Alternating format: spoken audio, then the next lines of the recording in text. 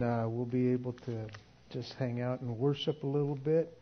My glasses are getting foggy. I got nervous in that first song when Jim's guitar went out, and I thought, oh my gosh, I think I messed it all up. And I thought Jim was going to say, just get off the stage. Get off. It's like, oh. And then it's like, it wasn't my fault? Okay, good. Jim's scary. He could be. But anyways, let's just quiet our hearts as we begin into Romans. It's just a little quiet time. You pray, whatever you might be going through, that you might be able to leave it, and just so the Lord can speak to you tonight, where we're at. And so let's just spend some time of quiet prayer. Pray for me as I deliver this message to you at the same time. So let's just quiet our hearts for a little bit.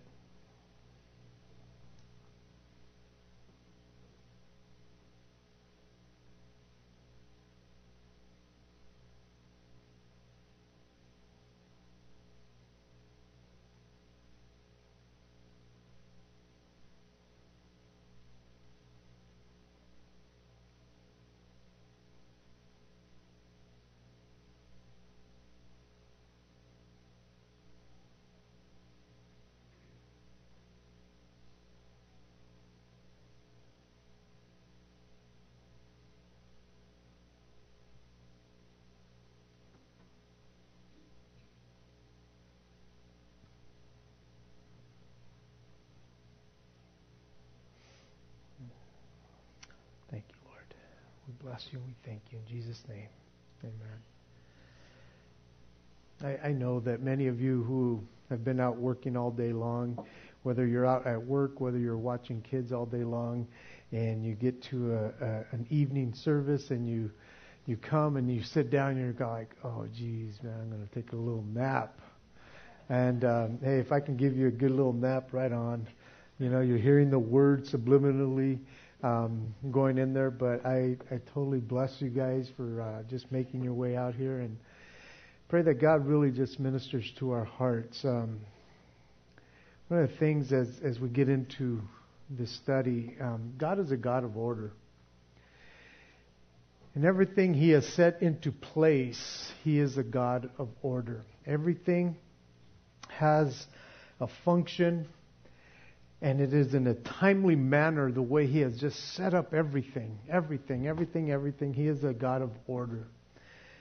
Everything has its place. Everything has its purpose. There's nothing that He made that He thought, oh man, what did I make that for? It has no purpose. Everything has a purpose.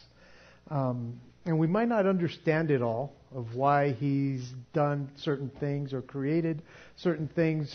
You know, why? But, you know, God knew exactly what He was doing, so that everything would function and be in order.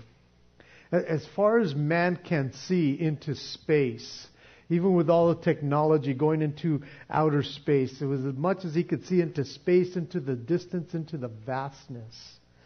There seems to be order. In all the wonders of God that are out there, there seems to be wonder.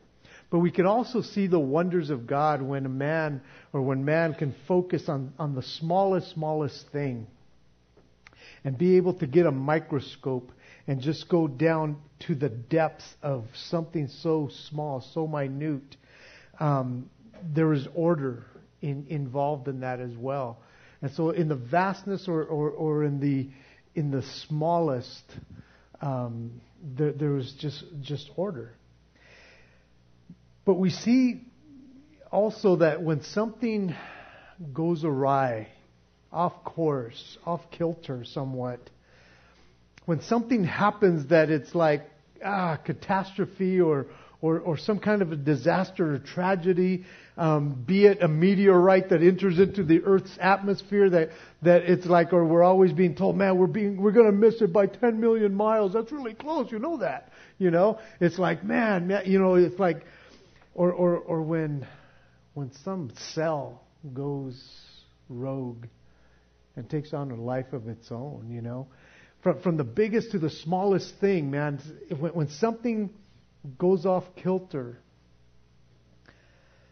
We look at things like that and know that for the most part, it will not end well when something goes rogue, when something goes wrong, because there will be disorder, and disorder always wreaks havoc. Somehow, some way, it will wreak havoc. So we see that God is a God of order. He is the God of structure. He is a God of organization, both in heaven and on earth. And there is always some kind of hierarchy involved in all of this, chain of command, if you will. Because without some kind of a hierarchy or chain of command or order, even in organization, there is anarchy and chaos if there isn't a hierarchy. And so God saw it fit that in every aspect of society that we get to live in just about every aspect of society, there is set up a structure, an organization, a hierarchy again, if you will, so that it can function properly. Be it in government, organizations, or households even, there has to be some kind of a structure. Whatever the case may be, God is the God of order, not disorder. And it's interesting because Paul has been sharing with us through the book of Romans some doctrinal truths throughout the book of Romans. And getting into chapters 9, 10, and 11, he kind of goes back and talks about the sovereignty of God, the responsibility of man. And once we get into chapter 12, he begins to deal with practicalities in our lives. Doctrines, not only doctrines, but practical aspects to doctrine. It's great to know what God says. It's another thing to do what God says. And that's what he's doing in chapters 12, 13, and 14 of Romans. Part of 15 as well. But he's giving us some instruction. And it's kind of interesting because as we get into chapter 13, he kind of just brings it down to where we all live. In whatever society, because back then there was a society that people were living in and Christians were living in. And so it kind of transcends all the cultures, all the societies to us today. And what he says to us today was applicable back then as it is today, as it will be in the future. And so he starts off like this, chapter 13, beginning in verse 1. We'll just cover 7 verses this evening. It says, "Let every soul be subject to the governing authorities, for there is no authority except from God. And the authorities that exist are appointed by God. Therefore, whoever resists the authority resists the ordinance of God. And those who resist will bring judgment on themselves. For rulers are not a terror to good works, but to evil. Do you want to be unafraid of authority? Do what is good, and you will have praise from the same. For he is God's minister to you for good. For if you do evil, be afraid, for he does not bear the sword in vain. For he is God's minister, an avenger to execute wrath on him who practices evil. Therefore, you must be subject, not only because of wrath, but also for conscience sake. For because of this, you also pay taxes, for they are God's ministers, attending continually to this very thing. Render therefore to all their due. Taxes, to whom taxes are due, customs to whom customs, fear to whom fear, and honor to whom honor." What an interesting topic. That as we were covering in chapter 12, that was so, to me, a very interesting, amazing chapter that just kind of taught us what we are to do on a regular basis about about presenting ourselves to God, conforming to His image, not conforming to our own image, being renewed and not thinking too highly of yourself. And then he kind of gets into the last portion of chapter 12 where he says, love without hypocrisy, abhor what is evil, cling to what is good. And he just kind of tells us this is what you ought to be doing on a regular basis as a believer of God. If you call yourself a Christian, then do these things. Do these things. Don't repay anybody evil for evil. Not ever. He never gives us that permission to go ahead and do that. It's like if you're having a bad day, go ahead. No. It's not even if you're having a bad day does he say, hey, go ahead, go repay some evil for evil, man. You deserve it right now. Those people are wicked, mean. Go pay them back. Never, ever does he say that. He says, don't do that. Just give place to me, he says basically. Not to me, Zeke, but to him, God. Give place to him, because I could be very vengeful if I wanted to. But he says, give me that place of vengeance. I will repay. God takes care of all that stuff. And so he's telling us all these things, and then he finishes off that chapter by saying, do not be overcome by evil, but overcome evil with good. And in the next breath, he starts talking about submitting or being subject to authorities, to the governing authorities. And you're going, but they're wicked! It's the man! No, we're to fight against. It's like, no, that's not what he's telling us. He starts getting into the law, basically, or how we are to function as citizens.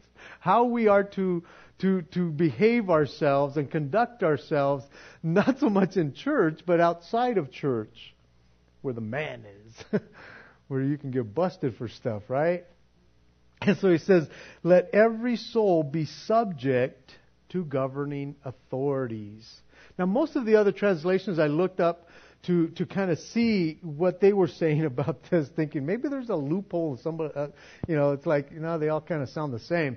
All the other translations, they all said every person or everyone must or should. It's like, no loophole there. It was only the King James and the New King James that uses the word soul instead of everyone or everybody or stuff like that. He says every soul. But I like the way, or I like the fact that he used the word soul, because that word soul means breath. Which, if you are alive, I'm assuming all you are, you might be tired, but you're still alive. You have breath in you. And so in essence, what he is saying, let every living soul be subject to the governing authorities.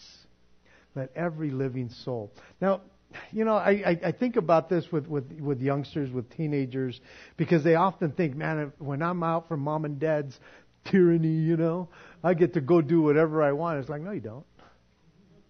You don't get to do what you want. Especially if you get married. Then you never do what you want. But even if you're a single person for the rest of your life, you can't really go do what you want. There's always a governing authority that will tell you these are the rules, these are the parameters, and you need to stick by them. And so there's always that. So every soul is to be subject to the governing authorities. After the flood, in Genesis chapter 9, God gave Noah instructions on a structure, how they were to start building a governing authority, how to govern over man. He began to give them just this formula of how it should work. Now, I'm sure that before the flood, there was some kind of governing authority in place, but now you have Noah, his wife, his 3 sons and their wives, and he says, hey, be fruitful and multiply, start populating this whole place again, and this is the way you're going to do it. If you need to have corporal punishment, do corporal punishment. If somebody takes a life, you take their life. And so he says you're going to be over these kinds of things. And so he kind of sets up the authority structure after the flood with Noah and begins to put things in place. And now, Paul, here uses the phrase every soul, every person. Now the book of Romans is not written to everybody in the sense. He is writing to believers. This book, a non-believer can take it or leave it. They don't have to adhere to what the Bible says. I mean, there's natural laws and there's spiritual laws and all those things, and they all have consequences, but a non-believer doesn't have to pay attention to this. But if you call yourself a believer, a Christian, then the book of Romans is for you. And so when he says every soul, he's saying every soul, but he means every believer, because that's who he's writing to. Every believer ought to put themselves under the authority of someone like this. His focus is on the believer. And the encouragement is for the believer. Now, as I was thinking about this whole idea of being under a governing authority, I kind of went off a little bit, thinking, well, wouldn't it be the ideal thing that all Christians, once you became a Christian, you just moved into this one island, and now it's all Christians. We don't have to deal with a man. That sort of realm, that all Christians lived together. I was listening to this one pastor on this topic, and he goes, "Can you imagine that? We'd get sick of each other. Hopefully because we're just too nice to one another. But you would think, man, that would be ideal." To be under the authority and every, not under the authority of the secular world, but the Christian realm. That would be utopia. Wouldn't that be amazing? And as I started going there and thinking about that, I thought, well, it is kind of interesting because when the church did start, they kind of tried this utopian communal type of living within the society that they were living in. They still had to go outside to go do things. They still had to go to the temple. They still had to go do other things. But they would always try to come together, and they lived. And it says in Acts chapter 2 that they had everything in common, and they sold their possessions and they gave it to one another, and to see whoever had need, here, man, we're going to take care of it all. And I thought, well, that would sound kind of okay. But still there was pressures coming in from the outside, even to the believers, because they were going out there and they were being a Christian out there, not just in their little communal kind of living. And so there was pressure outside. And so when you read in Acts chapter 4, you see that they begin to get kind of persecuted. The people from the outside, the religious leaders, started coming against the believers. And so they got pressure from the inside. But as I was looking at this and going over Acts chapter 4, Acts chapter 5, 6, in those areas where they're trying to live this utopian kind of life, so that, it's like, let's just govern ourselves, even from within. It wasn't perfect, because you have people like Ananias and Sapphira, his wife, and they begin to, they lie to Peter and those guys, and they get struck dead, and stuff like that. And then you have the Hellenists who were part of the church, but they were complaining because they weren't getting enough, and so it just wasn't working out, And it's interesting because it was kind of short-lived. This utopian lifestyle was kind of short-lived, but I kind of think that as good as that may have sounded back then, and maybe even today it might sound good to you, it was just kind of short-lived, because I think that God really wanted His people to be out and among the secular society. I really believe that. I know that oftentimes we think, man, if I could only work with all Christians. I don't know how you feel about that. I remember playing on a Christian softball team years and years and years ago. It was all Christian teams. It was just as brutal as secular. And I was playing also on a secular team at work. And honestly, I came down to, I'd rather go play with those guys. They know they're heathens. All these other guys tried not to act like heathens, but were heathens. Because you can't take competitiveness out of baseball. Well, you shouldn't. You shouldn't. But anyways, so I just thought, I think God wants us out and among the non-believers. Because there are pressures. I think He wants us out in the secular community so that we can be a light. And there's nothing wrong with working with other Christians or working for a Christian boss. There's nothing wrong with any of that. But your light, it's not going to shine really bright if everybody else's light is shining bright. It's like, how good is that? That's why I love being out of my office, because everybody here is saved. And all our staff is saved. So I want to be out and among the community. If I can be wherever involved in something, I will go put my foot out there, just because I want to be a light. And so I think that's kind of what God was saying here and doing here, and encouraging them to go out. But throughout church history, or throughout history, governing authorities have not always been kind. They haven't always been kind to the people of God. And it's interesting because God knew that. God knew that the societies, the governing authorities, would not always be kind to the church. They hadn't always been kind to the children of Israel either. Sometimes the children of Israel brought it upon themselves because they started worshiping other gods, or they got themselves in trouble and stuff like that, and they got persecuted in the OT back there and all that kinds of stuff. But the governing authorities have not really been so thrilled about the people of God. And the word subject here is not always a popular topic. It's not a popular place to be subject, because it means to be under someone else, to be under others. And it's the same word that you would use for submission, to be in submission. And we often get the idea that means to be put in your place. And that's exactly what it means, to be put in place, to know your place. That's what that word submission means. The word submission or submit means to be subordinate, to obey, to put under, subdue unto, to be in subjection. But there's a big difference, I feel, that when somebody puts you in subjection, or you put yourself in subjection because you know that that's the right place to be. Because there are people who will lord it over you and put you in check and put you in submission, and they degrade you because you're there. But also, I think if we know that, you know what, I'm not the boss, I'm not the big cheese, I'm not the head honcho, I'm a worker, I know my place. Almost like in the military, you know your rank, and so you fall into rank. You don't go over rank, you stay in rank until you promote. And so there is that thing that we have to know where we fit in.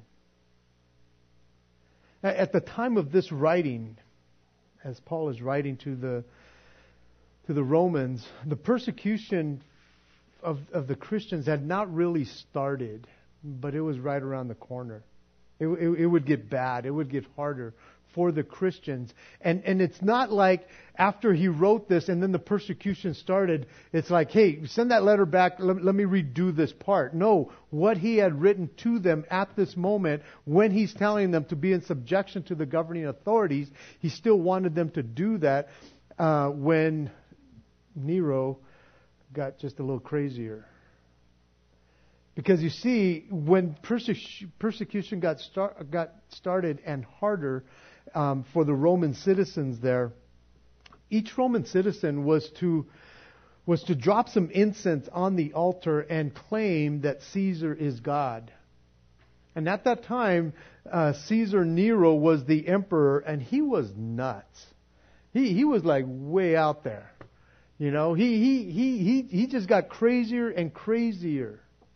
And yet, this portion of Scripture still applied to the Christian, that they were still to be in submission to the authorities. They were to still be good citizens regardless of who was in charge. They were still to be good citizens. Now, there are times when the Christian is to obey God rather than man. It tells us that in Acts chapter 5, verse 29. And we'll touch on it a little later. But there are times when we are to obey God rather than man. But understand this, that when we say, you know what, they're asking us to do something that is immoral or above, or, something that's not kosher with what God says, so we are to obey God. But when you do that, get ready for the consequences from the governing authorities. Is it right? No, it's not right. But they have that kind of power, and not every authority will be righteous, will be just. Some of it will be corrupt. A lot of it has been corrupt.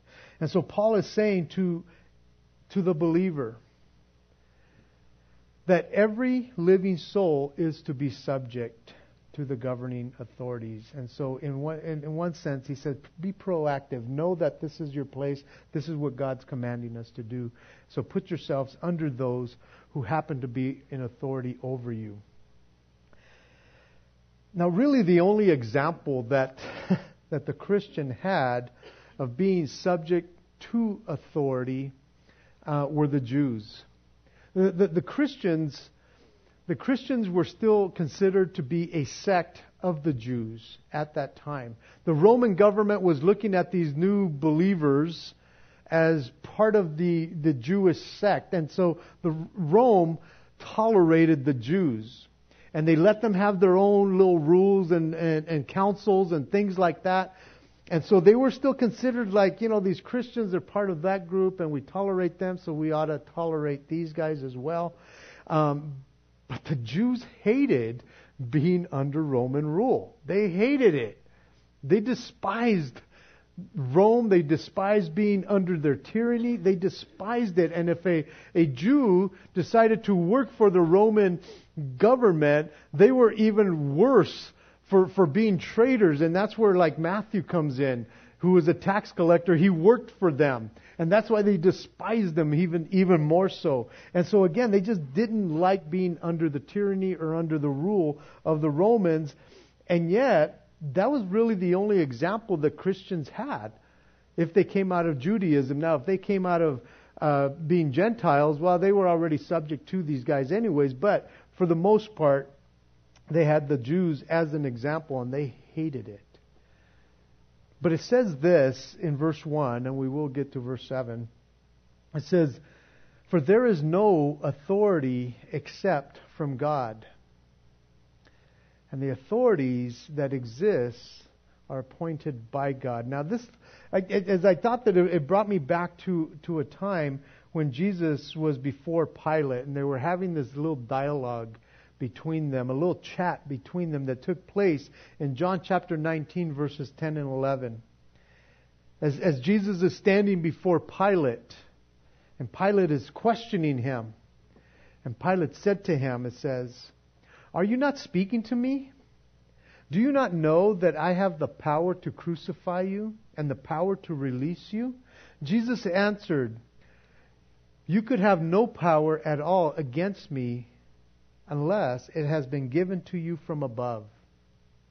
Therefore, the one who delivers me to you has the greater sin." But did you catch what Jesus tells him?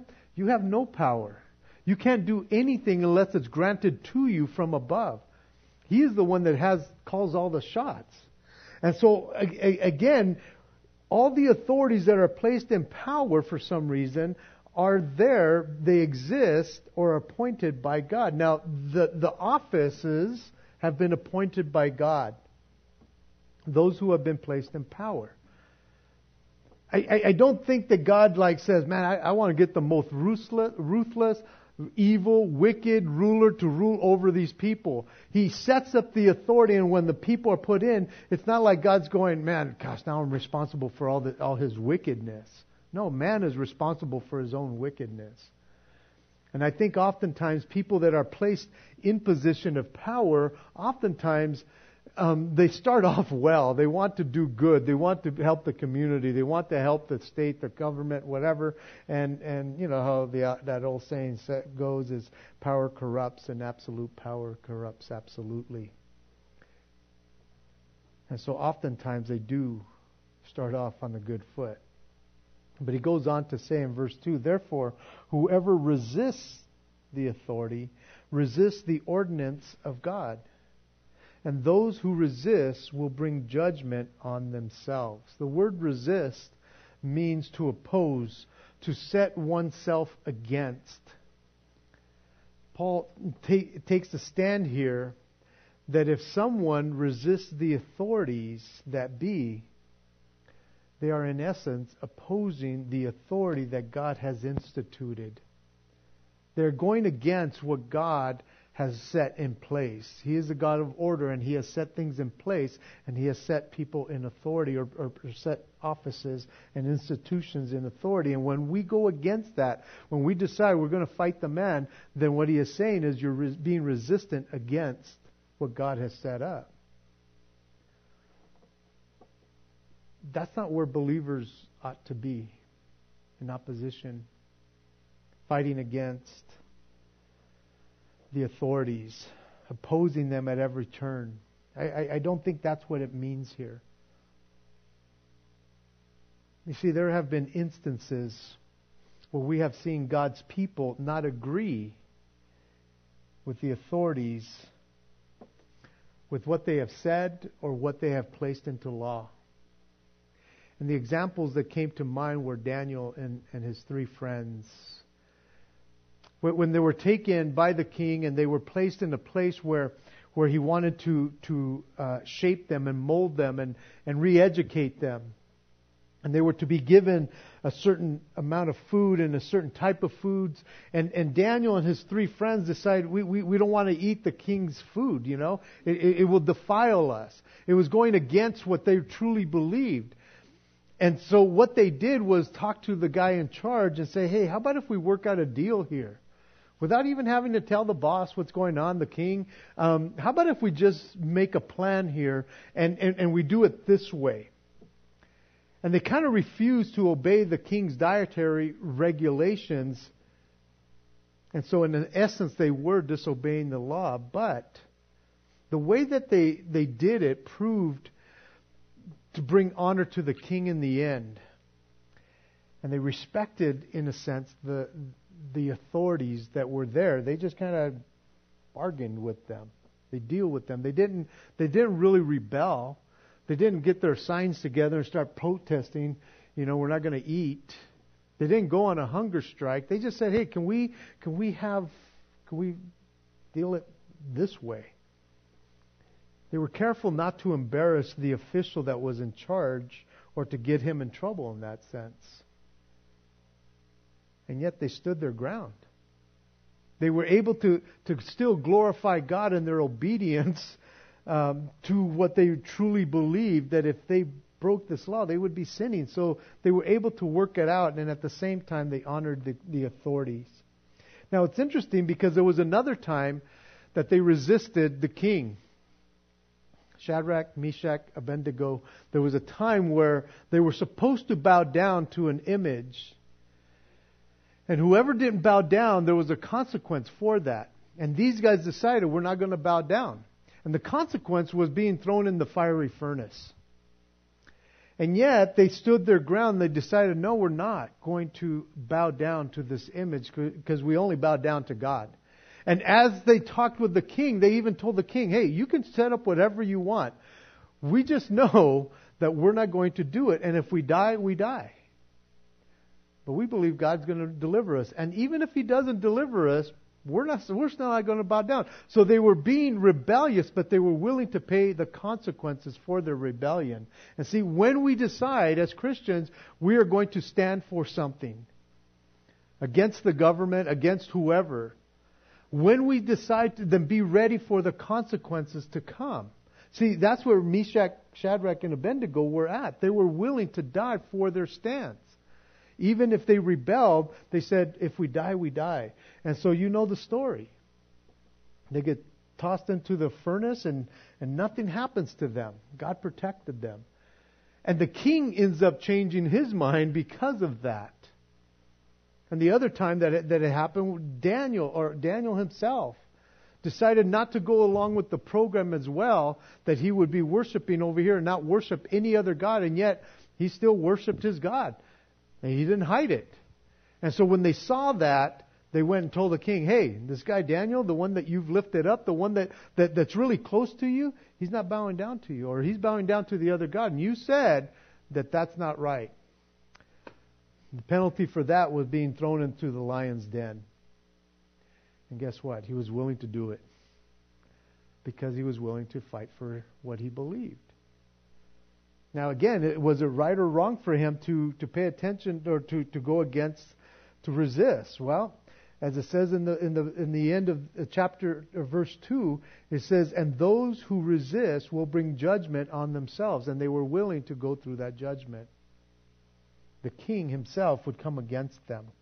Now we have another situation that the apostles, that Peter and the rest of the apostles, they faced similar situations.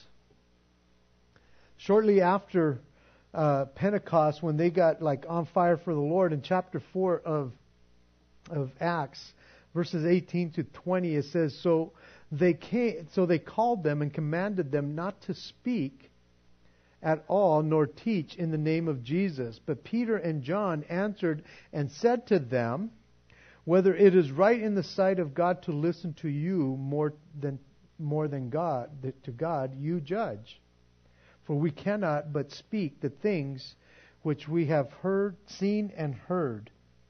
And so when they stand up against the Sanhedrin here, they are telling them, hey, you guys understand where we're coming from. We are not going to not talk about Jesus. So if it is right in your eyes, then you guys judge that. See, they were willing to go into prison, and they were willing to die for that. And then the next chapter, because they continued to do this, and they had gotten beaten and all these kinds of things, in chapter 5, verse 27 to 32, it says, And when they had brought them, they set them before the council. And the high priest asked them, saying, Did we not strictly command you to not teach, or not to teach in this name? And look, you have filled Jerusalem with your doctrine, and intend to bring this man's blood on us. But Peter and the other apostles answered and said, We ought to obey God rather than man. The God of our fathers raised up Jesus, whom you murdered by hanging on a tree. Him God has exalted to the right hand to be Prince and Savior, to give repentance to Israel and the forgiveness of sins. And we are His witnesses of these things, and so also is the Holy Spirit, whom God has given to those who obey Him. And so in that case, once again, they decided to come against, to rebel, and they were willing to pay the judgment. The judgment that would be brought upon them by the governing authorities. They were willing to do that. They did not cause a rebellion. They did not try to change the law. They didn't question or deny these guys, the authorities of the council. They submitted themselves in that sense to the institution by being respectful to them when they spoke to them. But they refused to stop preaching. They knew that that was going against what God had commanded them. And so they were willing to pay the consequences for their resistance. And so, guys, what I'm trying to share with you is we are to be in subjection to our governing authorities. But when they overstep their bounds into our lives, into the pulpit or into our church, then we can stand for what we believe is right. And if we do, then it's okay in that sense to obey God rather than man. But when the consequences come, we shouldn't cry foul. We know the rules. We know the laws. I think of this when I think of our brothers and sisters who are being persecuted. Those who have come out of Islam, or those who have left Judaism, or who have left their religion, and there's persecution that comes with it. They're willing to pay the price. I could guarantee you they understand these portions of Scripture, that they're willing to die for their faith. Not that we shouldn't pray for them or try to release them, but at the same time, I think most of those guys are saying, guys, I'm cool. I'm okay. I'm willing to pay the judgment. We ought to pray for their families, for those who continue to live after them. And so verse 3, it says, But the rulers are not a terror to good works, but to evil. Do you want to be unafraid of authorities? Do what is good, and you will have praise of the same. For he is God's minister to you for good. But if you do evil, be afraid, for he does not bear the sword in vain. For he is God's minister, an avenger to execute wrath on him who practices evil. By and large, those who are in authority are really not after the peacemakers, but after the troublemakers. If you're a peacemaker, you have nothing to worry about in that sense. They're not after you. If you are a law-abiding citizen, you really have nothing to worry about. You don't have to be looking over your shoulder if you are compliant with the law. In compliance, I know that for most of us, we do consider ourselves law-abiding citizens until we get out in the road. And for some reason, we think that the speed limit is a suggestion and not a commandment for us. It's like it's suggested. And most of us know that you can go over 10 miles. Once you hit 11.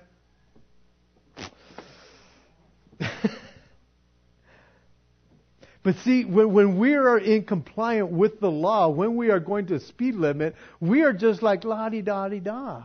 But when we are speeding and we know we're speeding and we're like this, we are like looking around, all that. And it's so amazing because, I mean, if you like went through Phelan Road right here and the light's green and the cop's sitting right there by the donut shop, you have no fear of just continuing going if everything that you have been doing is law abiding. It's like, oh, look at there, man, they've got cops. We should have more cops around here. But if you run the yellow or even the red, and the cop is like, you're like, oh, gee, is he moving? Is he moving? Did he look? Did he see? Was he eating his donut? I hope he was eating his donut. Oh my God. And you're just so concerned. Why? Because you knew you broke the law. And see, they're not after the good people. They're after the bad people. You will have praise of the same. Well, I don't know if that's going to happen. I was hearing of a city that they would pull over good drivers around Thanksgiving and give them a ticket for a turkey instead because they were compliant with the law. Whether that ever happens here or not, I don't know. But we are to be unafraid of the authorities if we're in compliance. Do what is good, he says. Do what is good and you don't have to worry about it. You don't have to worry. If you're not creating havoc and chaos and disorderly conduct, you have nothing to worry about. You can like do whatever you want to do because you're in compliant with the law. We were exhorted in the previous chapter to cling to what is good. Ephesians 2:10 says, "For we are His workmanship, created in Christ Jesus for good works, which God prepared beforehand that we should walk in them."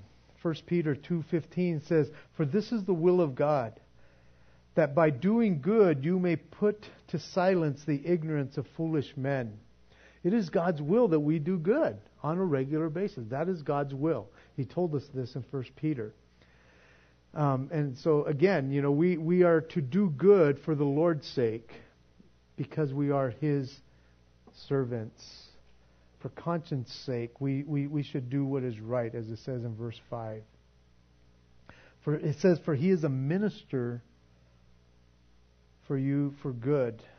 And it's interesting because Paul uses that term 3 different times in 2 verses, God's minister. And it literally means that these people that he's talking about here are God's servants. And I pulled up a couple of Proverbs. It says in Proverbs 8:15, "By me kings reign and rulers decree justice." In Proverbs 21:1, it says, "The king's heart is in the hand of the Lord. Like the rivers of water, He turns it wherever He wishes." If you want to see how God ministers or uses His ministers and even chastises them, you can read about Nebuchadnezzar in Daniel chapter 4. And how he got high-minded and God brought him down to be like a donkey, a wild animal eating outside for years. And so again, whether these authorities that are around us are good or bad, and we might not understand why God would allow certain people to be in power, He has their breath in their hands, in His hands. Their breath is in His hands. He will deal with all that. And there's times that He has intervened in situations, and other times He hasn't. And I don't know why He does sometimes and why He doesn't oftentimes. But the focus here is not on them. It's on the citizen. It's on the Christian citizen.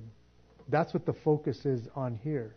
He's not saying, hey man, it's all about the man, it's all about... No, He's talking to you and me about being respectful, doing what's good, doing what's right.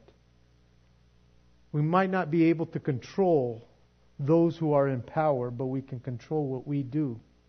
And if we can control what we do, then we don't have to look over our shoulder. But if you do evil, be afraid, it says. Plain and simple. If you decide to break the law, and I was using like traffic laws, but again, you want to be a lawbreaker? in any sense of the word, be afraid. Be afraid, because consequences will come eventually. You will probably get caught. And then he says that governments have been given the right to bear the sword. I like that. Like he told Noah, if somebody takes a life, you have the right to take that person's life. From fines because you didn't clean your property to corporal punishment, they are able to bear the sword. They have the authority to do that, from code enforcement to military. They are able to fine you if you're not in compliance with the law. Isn't that interesting? They have the right to do that. And you might think, well, that's just so unfair. Well, be compliant. Be compliant with the law, and you won't have people showing up to your house saying, hey, you need to clean up this mess. Or you have to do this, or you have to do that. It's my property. It's like, yeah, but there's codes. There's things. Or, again, if you want to break the law, if you want to hurt somebody, then they will not bear the sword in vain. They have every right to do that. If we are in compliance with the law, we have nothing to worry about as far as the sword coming down on us. The governments have every right to protect us from within with police, and they are able or have the right to protect us from without with our military. And I know that there's people, it's like, well, you shouldn't kill, or you shouldn't do this. Somebody who is placed in that position has the right. Now, again, there's people who are conscientious objectors that they don't want to. It's like, well, don't get into that line of work. But the person that does, whether he's Christian or not, he has the right. Guys, they are the ones that are putting their life in harm's way for the citizens for the most part. And I understand there's crooked cops and there's people that whatever, but we need to respect that position. We need to respect their authority. And I think that because of the day and age that we live in, we're not teaching our kids authority at the home, so they're not obeying authority in schools or even law enforcement. And so we need to be careful with all of that. Verses 5, 6, and 7, as we finish up here, it says, therefore you must be subject, not only because of wrath, but also for conscience sake. The Amplified puts it this way, therefore, one must be subject not only to avoid God's wrath and escape punishment, but also as a matter of principle for the sake of conscience. The wrath of God or the wrath of man are great motivators for us to stay in check, to keep ourselves in check, of not breaking the law. But that's not why we don't break the law. So that we don't receive the consequences. We don't break the law for conscience sake because we want to obey the ordinances of God first and foremost. And then he says at the end, he says that because of this you also pay taxes, for they are God's ministers, attending continually to this very thing. And so he says that the Christian's responsibility is to civilly to obey and be involved in that obedience, which includes paying taxes. And so if we live in this state, the state of California has certain regulations and tax codes and stuff like that. And if you live in California, you do what California tells you. If you don't like it, go to Arizona, go to Florida. They have different tax laws. But you're going to pay some kind of tax somehow. And so we are to be obedient to those kinds of things, which includes paying taxes. Our taxes support those who give their lives, basically, as it says, as God's ministers, attending continually to this very thing. They do this in full-time jobs. That's their full-time job. So somebody has to pay their salaries. And we may not agree with how they spend our taxes, but that's not what Paul is saying we should argue about here. He says he wants us to be good citizens, especially if you claim to be a Christian. Government leaders are God's servants. So a Christian ought to give everyone what he owes them. In verse 7, render therefore to all their due. It literally means repay everyone his due. We are not to repay evil for evil, as we learned a few weeks ago, but we are to render or repay everything that is due them. In Matthew 17, there's a story about when Peter comes to Jesus and there's a temple tax that has to be paid. And Jesus says, hey, Peter, just go down to the lake, to the sea down there, and the first fish you catch, there will be money in there for our taxes. You use that and go pay my taxes and your taxes. And it's like, sweet, let's go fishing to pay our taxes, you know. And then there was another time when the religious leaders came after Jesus and they thought that they would trick him. Because they knew, it's like, wait a minute, if he says, they were asking him about taxes, are we supposed to pay taxes? Because they knew, well, if he says yes, then he's for Caesar. If he says no, he's against Caesar. And we can get him either way. And I love the fact that as they come and they try to do this to Jesus, Jesus said, well, let me see what's on that coin. It's funny, he didn't like pull one out. It's like, well, here, let me see what I got here. He said, what do you have? Well, whose image is on that? Well, it's Caesar's. Well, give to Caesar what is his and give to God what is God's. Guys, we are to give to Caesar what is Caesar's. This is where we live in today. He wants us to be compliant with the law. You want to be not compliant with the law? Then be afraid. You want to be compliant? Do what is right. Do what is good. In the last verse here in verse 7 in the Amplified, it says, render to all men their due. Taxes to whom taxes are due, revenue to whom revenue is due, respect to whom respect is due, and honor to whom honor is due. That's where we live. That's what God wants and requires of us. Amen? See, you said amen, so you got to go be good citizens. Let's pray. Jesus, thank you so much for tonight. Thank you for just giving us some downright, just practical application for our life, Lord. Lord, I'm sure every one of us can complain and say it's not fair. But your word sometimes convicts us, Lord, of things that are not fair in our own eyes. But Lord, you have set things up in our society. You've allowed us to live in this country with this government. And we pray, God, that we would be praying for those in authority. As 1 Timothy tells us that we should do. That we should be praying for everybody that's in authority, Lord. I do pray for those who are in authority, that are brothers and sisters who have tried to make a difference. Lord, I pray that you would help them not to be tainted, but to continue to do what is right for the people. Pray for those in our military and those who bear the sword, Lord God, our police officers. That God, you would protect them, Lord God, that we would honor them, Lord. They put their lives in harm's way for us, Lord, that we would be praying for them, that we would be encouraging them when we come across them. So, Father, please, Lord God, just go before us in every aspect. That, God, we would be able to just honor you, Lord God, as being good citizens. That we might glorify you and be an example and a light to those in our society, in our community. Blessed be your name, and we thank you, Lord. In Jesus' name, amen. Let's stand as we sing this last song.